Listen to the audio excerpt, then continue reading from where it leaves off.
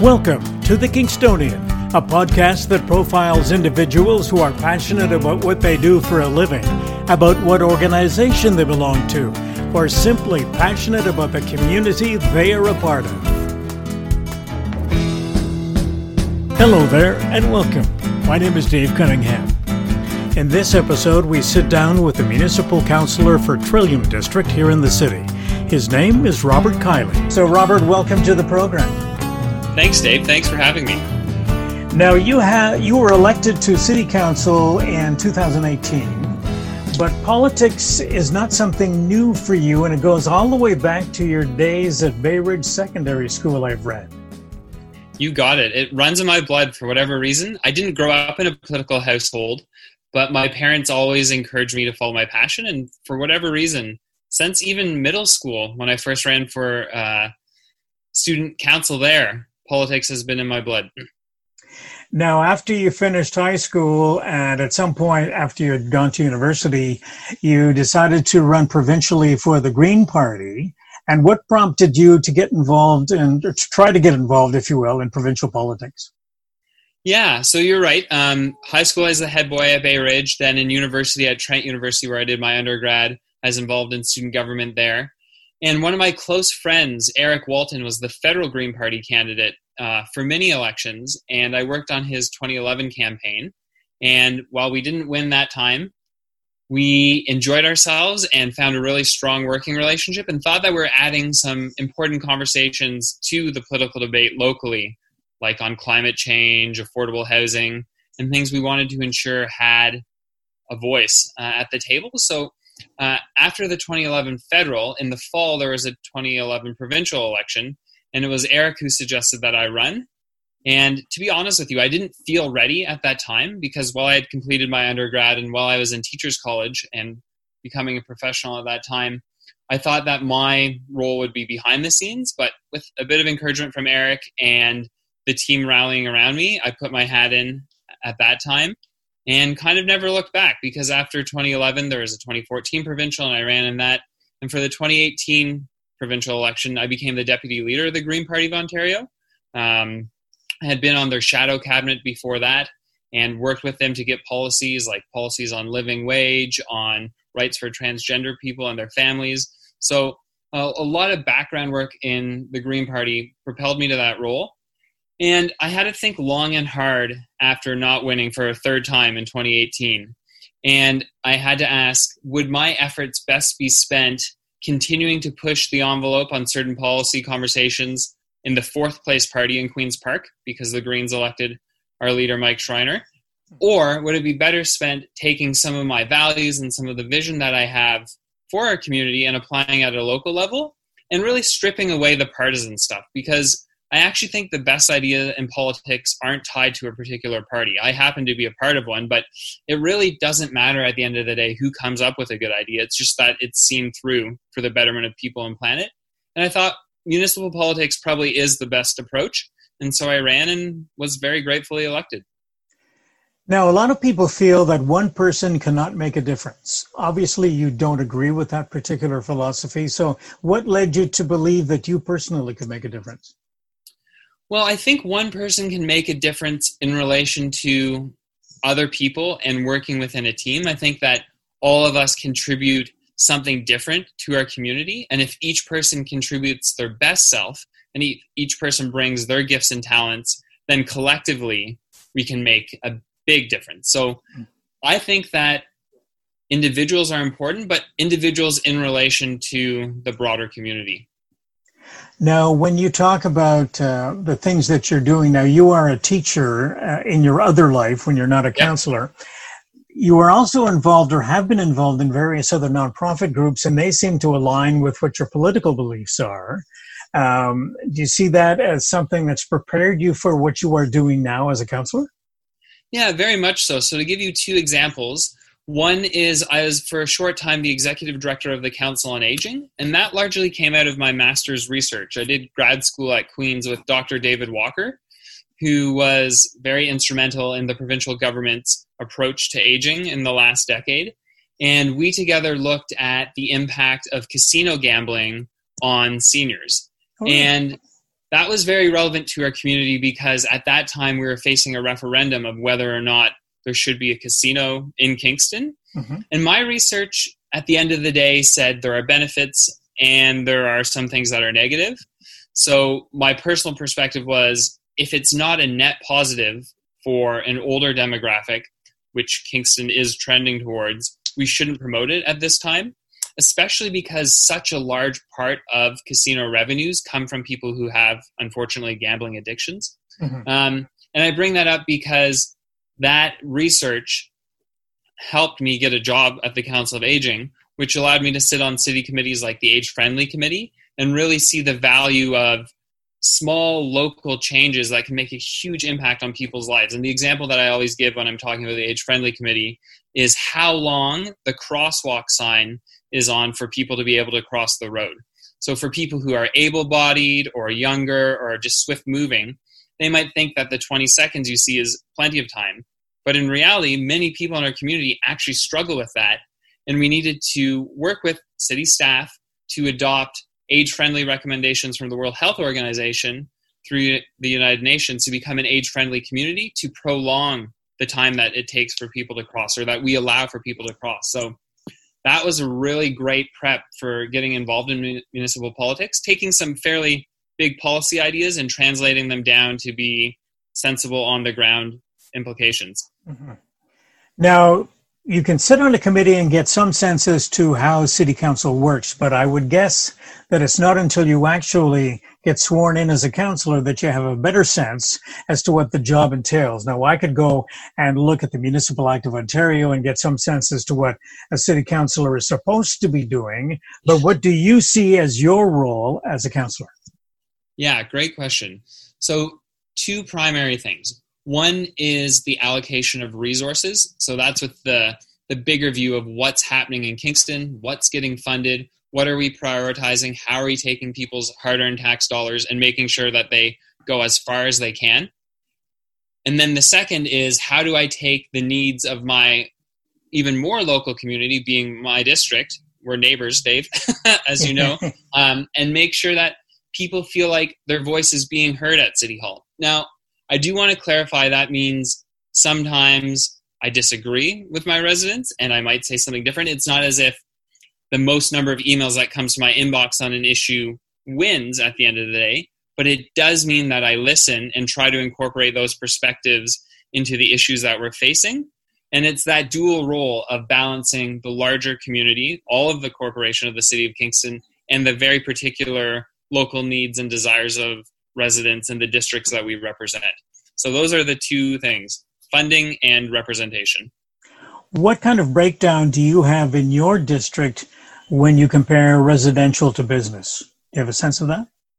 Yeah, well, Trillium District, where I represent and where I live, is very unique because it's the heart of the former Kingston Township. Mm-hmm. And right abutting to residential neighborhoods, which are a mix of single-family homes, townhomes, and apartment buildings, right abutting those are industrial areas and commercial areas. So for listeners that are in the broader community or maybe have just visited Kingston, they're probably familiar with the Cataraqui Town Center or the RioCan Center. That's in the middle of our district. And then on either side of those areas, we have, as I said, the residential component. So we are, I don't know a percentage, but truly when you look at other areas, downtown would be the closest rival to being a mixed urban community like we are out here. Now, is Centennial Drive, that area along Taylor Kidd, is that part of your district? How far does your district go that way? Yeah, my eastern border is Centennial Drive, west over to Bay Ridge, up to Princess in the north and down to Bath in the south. So it's a big rectangle, and it's actually the highest number of people living in any district in the city. Now, apparently there are a lot of people about to move into that area behind the RioCan, correct? Somebody said 1,000 houses are being built or something? So it's probably 1,000 units, which would include single-family homes. It's a Taggart/Tamarack construction project, including 3 high-rises with homestead and a new school. It's the first time ever in Ontario that the French Catholic and the French Public Board are collaborating to share a space, which is very exciting. And it's also going to be the home of Extendicare, so we're retirement residents. And that's really indicative of what I mean by mixed use. It's kind of everything that you would think happening in a city is happening out in this district. So I don't know for sure, and I haven't heard this in any official capacity, but I think it's okay to muse about. I would imagine at some point they're going to have to change the boundaries of the district because we'll have so many more people. And as I've already said, we have the most already. And it was only back in 2014 where they changed district boundaries to accommodate for some of these population fluxes. So it's a very dynamic place to represent and have lots of opinions expressed to me about what's happening. And I'm very grateful for that. What sort of leads me to my next question is, what's the nature of the phone calls that you would get to the house from your constituents? Besides, when are you going to plow my street? Which I would think would be a traditional question. The truth is, more often than not, it's people that have concerns and who feel strongly that their needs aren't being met. But that is actually what the heart of democracy is all about. And I really appreciate that, because that allows me then to take that to senior city staff and say, hey, my resident's saying X, Y, and Z. How can we work to address that? So that's the representation side we were talking about earlier.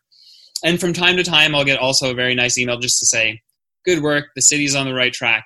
But usually, and rightly so, it's people saying that they would like a new approach, or at very least to understand why we're doing whatever it may be. What you're doing, right. Mm-hmm. The councillor's job is listed as being a part-time job, is it not? Or technically, yes. Technically it is. So my question is, how many hours a week would you spend doing councillor type things? So I did a spreadsheet recently for my wife, because we're trying to find time for our relationship and all of this. And on a council week, and by that I mean the first and third week of the month, because planning committee, which I'm on, some other committees and council happen on the first and third week of the month. They are usually around 50 hours a week. And then non-council weeks can be as low as 25. And I would say my estimates were conservative, meaning I probably spend more than that time. So roughly 30 hours a week if you average between the two. And then there are other council-related work that I didn't even count in. So for example, I'm part of something called the Climate Caucus, which is a group of local elected leaders from across the country trying to make cities the lead drivers on climate change. So if you add in a few hours a week for that, because I'm on their board, the number just goes up. So I personally think being a counselor is a full-time job, and I balance that kind of well, I hope, as a supply teacher with the Limestone District School Board, but definitely a lot of work. And now you've got more time to do counselor work because you're not teaching, I would guess. Correct. Right? Yeah, I'm on furlough / laid off because of the pandemic. That's right. Have your duties changed at all with the pandemic as a counselor? Sure. So our duties have changed. We've delegated some additional responsibility and essentially power to the chief administrative officer. And we've done that to allow her to respond to new provincial orders, new numbers from public health. And it sounds like a cliche because everyone's been saying it, but the situation really is rapidly evolving. And meeting as a full council to make those decisions couldn't happen in the real time that we needed to. So we've entrusted her with some additional rules and responsibilities. Now, when it comes to the relationship between City Council and the Chief Medical Officer for Frontenac, Lennox, and Addington Health Unit, what's that relationship like? Obviously, it seems to be working given the number of cases that we've been able to keep a handle on. Mm-hmm. I would say it's very strong. We receive updates regularly from KFL&A Public Health. And one of the things Dr. Moore, who is the Chief Medical Officer of Health, promotes is something called the chain of protection. And it's that every person in our community, much like we were talking about earlier actually, has a role to play in ensuring that we stay safe and that we stay diligent in keeping our numbers low in Kingston and the area. So we've had formal briefings from him coming before council where councillors can directly ask him questions. We have email updates. And of course, we have a very impressive live dashboard that even the public can access to see the data day by day as COVID continues to trend down in our area. Now, when it comes to the whole business of enforcing rules. Now, most of us who are watching television, listening to the radio, or watching online to see various news stories, we are bombarded with, for instance, lately pictures of the people gathering in the park in Toronto this past weekend, or some of the scenes from the US where the doors have been opened and people are just ignoring the rules about social distancing. How does the political authority in a municipality deal with that? How do you try to, aside from just asking people to monitor their distance from someone else, how do you enforce those rules? Yeah, it's a great question, and it's a bit of a tricky question because the truth is some of it is not enforceable. Some of it relies solely on clear communication from public health, which we have, and people's willingness to abide by that, which we don't always have. Thankfully, in our community, we've been proactive. So, for example, we opened up trails earlier than some other places with very good markings around physical distancing, some parking spots in conservation authorities blocked off so people don't park by each other, clear signage to remind people. So we've put the right pieces in place to encourage good behavior here, and so far we've generally seen it. The scenes out of Toronto and the States especially are very disturbing because we know that people will literally die because of that behavior. So there are some technicalities such that if the municipality declares a state of emergency, which we have, and then enacts certain provisions under that state of an emergency, it can be enforced by law. But more often than not, the recommendations from public health are just recommendations. Mm-hmm. But the point for me is they are our best source of information. We have really great medical knowledge in our community. And so far, we've seen the fruit of listening to it. And I hope that alone will encourage people to continue to do so. When you are monitoring statements coming out of Ottawa, when the Prime Minister gets in front of his podium or Doug Ford gets in front of his and talks about some of the measures that both levels are taking to make sure there's adequate compensation or money's made available to folks who are out of work or people who need subsidies for rent, those sorts of things, all of that has been important to those people who are impacted. My question is, as a taxpayer, and you are looking down the road a little bit, obviously this is doing something to the deficit which is not preferred. Where does the municipality, I know that you published some information about changes to your financial plan with respect to some of the things you're not going to do right away and you're going to postpone those things. How do you deal with the financial fallout of something like this at the municipal level? Yeah, it's a really great question. And in a community where we haven't had any deaths, the financial aspect is probably the lasting legacy here. Because we know that the city of Kingston between now and August, so between May and August, will lose about $4 million. Because even when you factor the fact that some of our services aren't costing the city right now because they're not running, like recreation centers, for example, we're still going to be in the hole that much further. So we do a few things. One is we look as much as possible to save as much money as we can. A small but significant example, I think, that shows that council just voted on no bonuses this year for non-unionized employees and also no cost of living increase for council. We want to practice what we preach. So we're looking for savings on the human resources side. But also, to be frank, we're going to have to look at deferring projects. So you alluded to that in the question. There are a number of things that council has committed to in the strategic plan, which is our 4-year vision for what our term will do, that we might not be able to do simply because we won't have the money. And unlike upper levels of government, or I like to call them other levels of government, we're not allowed to take on deficit. We can have debt for big infrastructure projects, for example, but operationally, we can't go into deficit. So we have to make hard decisions. At the current phase, all we've done is push projects about 6 months to a year off. But if COVID comes back, if there's a second wave, which is frankly likely, or if things stay locked down longer through this first wave, we might have to make even tougher decisions by outright canceling projects. But I'm hopeful we won't. For now, we're just deferring.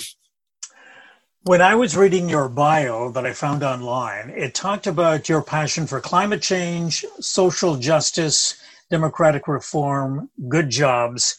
And I'm looking at the impact that this pandemic hopefully will have in a positive way with respect to how we operate, and whether that's trying to figure out how to maintain social distancing on a regular basis, or I guess the other big thing that a lot of people talk about is the business of working from home, and how that might continue going forward as people find that to be an efficient way of handling things. What are your viewpoints on those two particular items?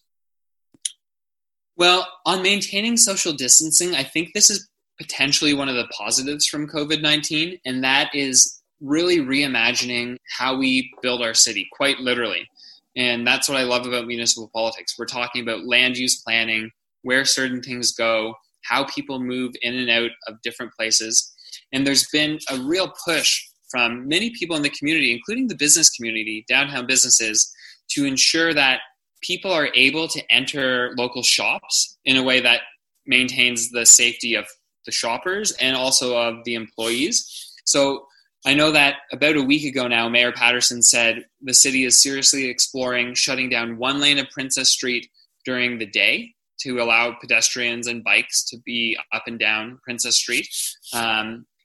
And then during the weekday, that is, and then during the weekends, actually shutting down a chunk of Princess Street altogether. And I really applaud that. And I actually think we should go further and think about a whole area of downtown that is only accessible to non-motorized vehicles, unless it's obviously an emergency or someone is using a power scooter or wheelchair or something to that effect. Because as we see from mainly cities in Europe, but when people have that freedom to move and aren't crowded onto small sidewalks, obviously they're going to be much more prone to keep physical distancing, but B, they're going to enjoy themselves more, they're going to shop a bit more, they're going to go to restaurants a bit more, and really support the local economy. So I think that's a really potential positive thing that comes out of the pandemic, is what you might call pedestrianization of both the urban core, and we could consider it in districts like mine, in Trillium District, where you have the potential for people to visit restaurants and you have the potential for people to be shopping in a way that puts the car second to the people that drive those cars. Can we consider shutting down a couple of lanes of Gardner's Road? That would be interesting. Yeah, that would be interesting. Awesome. I mean, hey, if you look at some of the other jurisdictions' responses to COVID, they've been shutting down traditionally car-centric places and really seeing a great vitality come from that in a way that's good for business as much as it is for people. So I think we have to have all options on the table, and we'll try downtown. I know last council meeting as well, a delegation came, so a group of citizens came to promote something called Quiet Streets, which I know many of my residents would appreciate, especially around our public schools, getting people to really slow down. And I'm talking drastic speed reductions, not 50 or 60, but like 20 maybe even 10 in school zones, to make these places more safe and really encourage kids to get out, ride their bike. And there's a double win there too, because as people get out and have the room to stay physically distanced, they actually increase their mental health as well as their physical health, which is always good when you're dealing with a global health emergency. And that's something that I found too, is just getting outside the house, even if it's only into your own backyard, to breathe a little fresh air as opposed to the recycled air you breathe inside the house. We have come to the end of the program, Robert. That's all the time we have for the show. And I do appreciate you taking the time to sit down and have a conversation with us, and all the best moving forward. And thanks again for coming on. Yeah, my pleasure. Thanks for having me. A great premise of the show. I really appreciate it.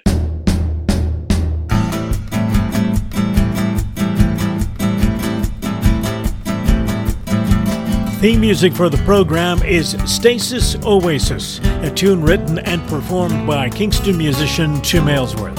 If you have any questions, comments, or suggestions about any of our episodes, please send a note to the Kingstonian Podcast Facebook page. This is Dave Cunningham from Kingston, Ontario. Thank you for listening. Until next time.